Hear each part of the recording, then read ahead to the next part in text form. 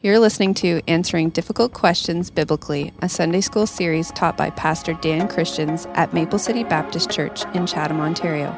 For more information about Maple City, please visit us online at maplecitybaptistchurch.com. Question number 11.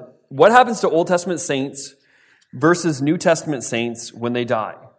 And the question went on to say that they believe that New Testament saints go directly to heaven to be with them. But do they remain in paradise until Jesus' second coming, or did they rise to heaven after Jesus' death? I think it's talking about Old Testament saints. Did the Old Testament saints remain in paradise until Jesus' second coming, or did they rise to heaven after Jesus' death? That is, am I correct in believing that they were in paradise, which is near Sheol? After Jesus died, do they remain there until his second coming, or do they rise and immediately go to heaven? So, this is one of those questions that is very detailed. You can tell the person has done a lot of study in the subject of heaven and hell and the current location of both of those places, and then what's going to happen, or at what point do we go up to heaven to be with the Father, and at what point do the people that are in hell go from Sheol to the lake of fire? Like, all of those questions. And I think for a lot of us, we are content to say, there's heaven, there's hell. When we die, we go to one of those places. How exactly that sorts itself out in the future, that's for God to decide, right? And we will just kind of get on the train, hopefully the heaven train, and we'll ride it to wherever it takes us, all right? And that's completely fine if that's your perspective, because you're right. There's heaven and there's hell, and we'll end up being, heaven's going to be a good deal, hell is not, and so just make that right choice, I guess. But for those who really want a very detailed explanation, it is kind of a puzzle that you try and look at different parts of Scripture and you get clues here and there and you're trying to put it all together. And so let's go back a little bit and say, well, what exactly happens to Old Testament saints? And are Old Testament saints saved the same way New Testament saints are saved? Because the Old Testament, they don't get to believe in Jesus, right? Because Jesus hadn't come yet. So how are Old Testament saints saved? And I think in Romans 4, verse 3, we get some of this answer. All of Romans 4 is kind of making this case. For what does Scripture say? Abraham believed God, and it is accounted to him for righteousness. Romans 4 talks about David and his salvation. Paul's argument in Galatians 3 is just that we are all, just like Abraham was a child of God by faith, we are children of Abraham by faith. And so over and over again, we can find in the Bible that those who were the children of God were children of God by faith. So this is faith that God will provide some kind of redemption for them. Right? Job said, I know my Redeemer lives. So they didn't see the whole plan like we do. They couldn't look back to the cross and say, yes, Jesus died for us. He said on the cross, it is finished. We have this privilege of being able to have all of these events behind us and say, this is exactly was God's plan. For them, it was, we trust God. We recognize we're sinners. We're going to do what he tells us to do in offering the lambs and over again to cover the sin for a period of time, but we recognize that God needs to send something to save us from our sins. They didn't know the whole plan, and even if you look at what the prophets were saying, sometimes the prophets will say something and then they'll express their lack of understanding for what they just said. So they didn't see it all. They just believed. They trusted that God would provide a sacrifice for them, and that was enough. That's how Old Testament saints were saved by faith. Back in the Old Testament, the concept of heaven was present, but it was not filled out. It was not discussed in any kind of detail. I think we mentioned in our Daniel series that Daniel chapter 12, verse 2 says, many of those who slept in the dust of the earth shall awake, some to everlasting life, some to shame and everlasting contempt. And that's probably the verse in the Old Testament that most clearly talks about eternal life being a place of reward and eternal damnation being a place of punishment. That both of those things exist and that everybody will rise to one of those two. So it was there. It just wasn't discussed nearly as much as it was in the Old Testament, which is a little bit interesting that when Jesus comes on the scene, that feels like one of his primary topics. Like he talked about heaven and hell just about more than anything else. I think money more, but really he just used money in some of his stories often. So Jesus comes from this place of the Old Testament where heaven and hell are there, but they're not filled out. And one of the things he does is fill out that detail for us. Okay? It's almost like he came from there, almost like he's the one who fully understands it and he's the only one qualified to teach us really what it's all about. So he does that. New Testament saints, we understand that we're saved by the blood of Christ, Christ alone. We look back, we see what Jesus did for us, and Romans 10:13 says, "For whosoever shall call upon the name of the Lord shall be saved." So salvation now is through faith in Christ, finished work on the cross alone, so that we can have our sins forgiven. We now can discuss in detail concepts like atonement, redemption, imputation, and we can do that based on understanding what Jesus did on the cross. So he redeemed us. He purchased us back. He gave his blood. Our imputation, our sins were imputed to his account, and his righteousness was imputed to our account. We can say things like that. In the Old Testament, they had symbols that pointed to the same concepts, right?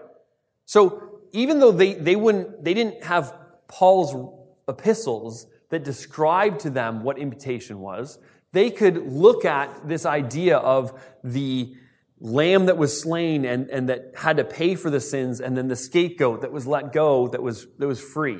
Right? So this whole idea was still there. It was just more symbolic. So then we get to the New Testament and you say, okay, well, what's going to happen when people die? What about the glorified bodies and all those things? And we understand that we will receive a glorified body at the end of the age. Daniel 12 says that, and Philippians 3, 20, 21, 1 Corinthians 5, John 5, 28 and 29, Revelation 20, all speak about the glorified body that we'll receive. So what happens now when we die, and when do we get this glorified body? And I think that the most obvious answer is absent from the body, present with the Lord. Meaning, when we die, we leave this body, but our soul, our spirit, is present with the Lord until someday there's a reunion that takes place. When Christ comes back, the bodies from the grave are raised and they join us, and somehow, we're talking about things that we can't really understand because they're so miraculous, but somehow that our body comes back and we are reunited. What happens with a person who is not going to heaven, who's going to hell? What happens to that person's soul and body? And it would seem like they go into the grave, the pit, that hell, and we'll talk about that in a little bit, into Hades. But then at some point they're also raised up for final judgment and then cast in the lake of fire. Just the picture of that, the rising up and then the casting out, seems more than just a spirit. It almost seems like they're raised up and cast out in their non-glorified bodies. I can't describe that to you. We're not given a lot of detail on that. Just the picture of that for me feels like it's a rising up of something and then a casting out of something that seems more physical. But so that's like, if we're coming at it and we're trying to understand, those are the places you're going to go to find that you receive a glorified body and that you are raised up and that you spend eternity with God in your glorified body forever. Here are a few complications, okay? Complication number one is the story of the rich man and Lazarus. Okay, some of you know this story from Luke chapter 16. I say story, but many would call it a parable. And the question is this a parable, or is this a story of somebody real that actually lived and something that's happening currently? And people who argue it's a parable because if you believe it's a real story of something that's happening right now, then it's hard to figure out exactly how it fits in the whole narrative, right? Because in this story, we have both the rich man who dies and goes to hell, goes to Hades, and the poor man who dies and goes to Abraham's bosom. And from where they are, they can see one another and have a conversation with each other. Which, when I picture us going to heaven and people going to hell, I don't picture like, hey, just across the other room or whatever. It feels like it's different places, that those things must be disconnected. Otherwise, heaven doesn't feel like heaven and hell doesn't feel like hell, because they should be completely separate. But here we've got a story of two people having a conversation, and then the rich man having a conversation with Abram, trying to say, like, send somebody to go tell my brothers so that they don't come here with me. And it's easier to call it a parable, because then you don't have to deal with the reality of the events. Then it's just a whole story. But it makes it a very unique parable, because no other parables use names of people, names of places, and such specific details. Parables are usually like, there was a woman who lost this and then found this and then celebrated. Yay, good for the woman. But it's not like they had this conversation, this is what they said, and then, this was the names, this was the place, and this is, look to this right, So that's what makes it more complicated if you're going to call it a parable. It's also easier. So you're going to have to decide what you do. I was taught that it was a real story, and it's hard to move from where you first came. But so that's the first complication. Complication number 2 is after the cross. Jesus dies in Matthew 27:50. Jesus cried again with a loud voice and yielded up his spirit. Verse 51, then behold, the veil of the temple was torn in two from top to bottom. Beautiful picture, love that. The earth quaked, the rocks were split. That's pretty cool to think that, like, Jesus died, he gave up the ghost, the veil of the temple, there's this earthquake, rocks split. Verse 52, and the graves were opened, and many of the bodies of the saints who had fallen asleep were raised. And coming out of the graves after his resurrection, they went into the holy city and appeared to many. So when the centurion and those with him who were guarding Jesus saw the earthquake and the things that had happened, they feared greatly, saying, truly this was the Son of God. So that's a very unique and interesting account. Like, at the cross, all of these cool things happen with the veil and then the earthquake, but then also graves open up and bodies get out of the graves of saints that had passed before and start walking around town and talking to people. Like, this is incredibly unique. And so what exactly, like, who is in that body? Did the Spirit rejoin? What happened when that happened? And this is another big complication for us. Also, where did they go? Was this like Jesus led captivity captive, or was that do you understand that it gets very complicated when you're trying to sort out and make a firm case for anything?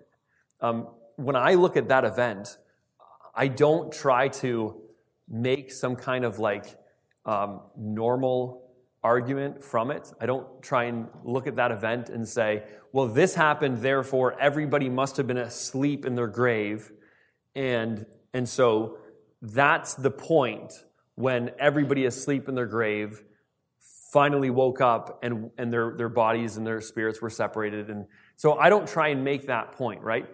What I do with that story is I'd say the cross is probably the most incredible, amazing, unique thing that ever happened. Deity died for humanity. And this is just one of the crazy, unique, never to be replicated kind of things, although it will be replicated when he comes again. But you know what I mean? Like something that's unique to that time, that any application that's made as a normative application, it won't make sense. It's not meant to. It's not meant to be something we establish our understanding of heaven and hell and where our spirits go on that event. I think that's just the crazy thing that happened when Jesus gave up the ghost. Does that make sense? Yes. Okay, thank you. And so that's the complication number 3. I also think that when you see if we're going back to the author's intent and why did only Matthew record that? Because it's a very unique thing. Why, if it's so cool and unique, why wouldn't all of them record something about that? And I think that the fact that Matthew says when the centurion and all those who were with him were regarding Jesus, they saw the earthquake and the things that happened, they feared greatly, saying, truly this was the Son of God. I think that probably the purpose of the graves being opened and the bodies coming out was to reiterate that this truly was the Son of God. And so it was a proof that God was giving to the world that like something incredible, amazing just happened. Veil, earthquakes, bodies rising. This is not just a normal human death. And I think that was the purpose behind it. And so that's why it was recorded. The purpose probably wasn't for us to figure out what happens to us exactly when we die. Okay? Jesus on the cross, when he says, you'll be with me this day in paradise, that's an interesting statement. And that gives us an idea, at least some idea that there's a spirit in a body that moves and goes to be with God. So, complication number 3. And I'll just give you this one because it's fun, because it's not complicated enough already. Number 3, in Hebrew, the word Sheol is used 65 times. It means the pit. It's translated the pit 3 times, the grave 31 times, and hell 30 times. Sorry, it's 64 times. So the pit 3 times, the grave 31, and hell 30. So when you're talking about Sheol, it seems like sometimes you're just talking about death, the grave, going to the grave. Other times you're going to hell, and sometimes you're just going to a pit. Rarely you're going to a pit. And so how do we try to use all of the different uses of this word? Obviously, when the translators are looking at this word, at different times, they think it's talking about something different. So how do we go to all those times and figure out exactly what it means? And I would say in that case, there is another Greek word, or Hebrew word, it's like kabar or something, and it's used 65 times, and it's the word that means grave or burial place. So I don't think that Sheol means like the place the literal place that your body's buried, the grave. I think it's talking about the grave as in like what happens after this life. So you've gone from life to the grave, whether the grave is hell or the grave is just the grave. But it's not a place. It's a more of a spiritual place, a spiritual word. Does that make sense? So Sheol would be a spiritual term for what happens after we die. We get to the New Testament, and the word Hades is used in the Greek 11 times. 10 times it's hell, and 1 time it's the grave. And so again, Hades is the Greek New Testament equivalent for the word Sheol, and I would say that it probably refers to the same things, this idea of what happens after, okay? Not a literal place where your body goes, but where your spirit goes. But what's interesting, in the New Testament, there's another word for hell. There's 2, but one primarily used is Gehenna. And when the Bible is describing hell as a place of fire and brimstone and where the worm dies not and the fire is not quenched, most of the times it's always referring to the word Gehenna.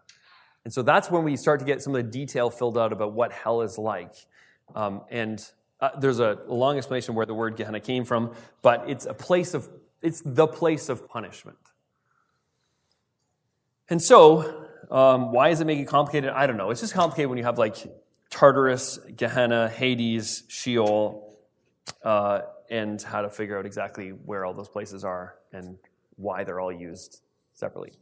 Thank you for listening. If you would like to learn more about what you've just heard or are interested in the ministry of Maple City, please visit our website at maplecitybaptistchurch.com.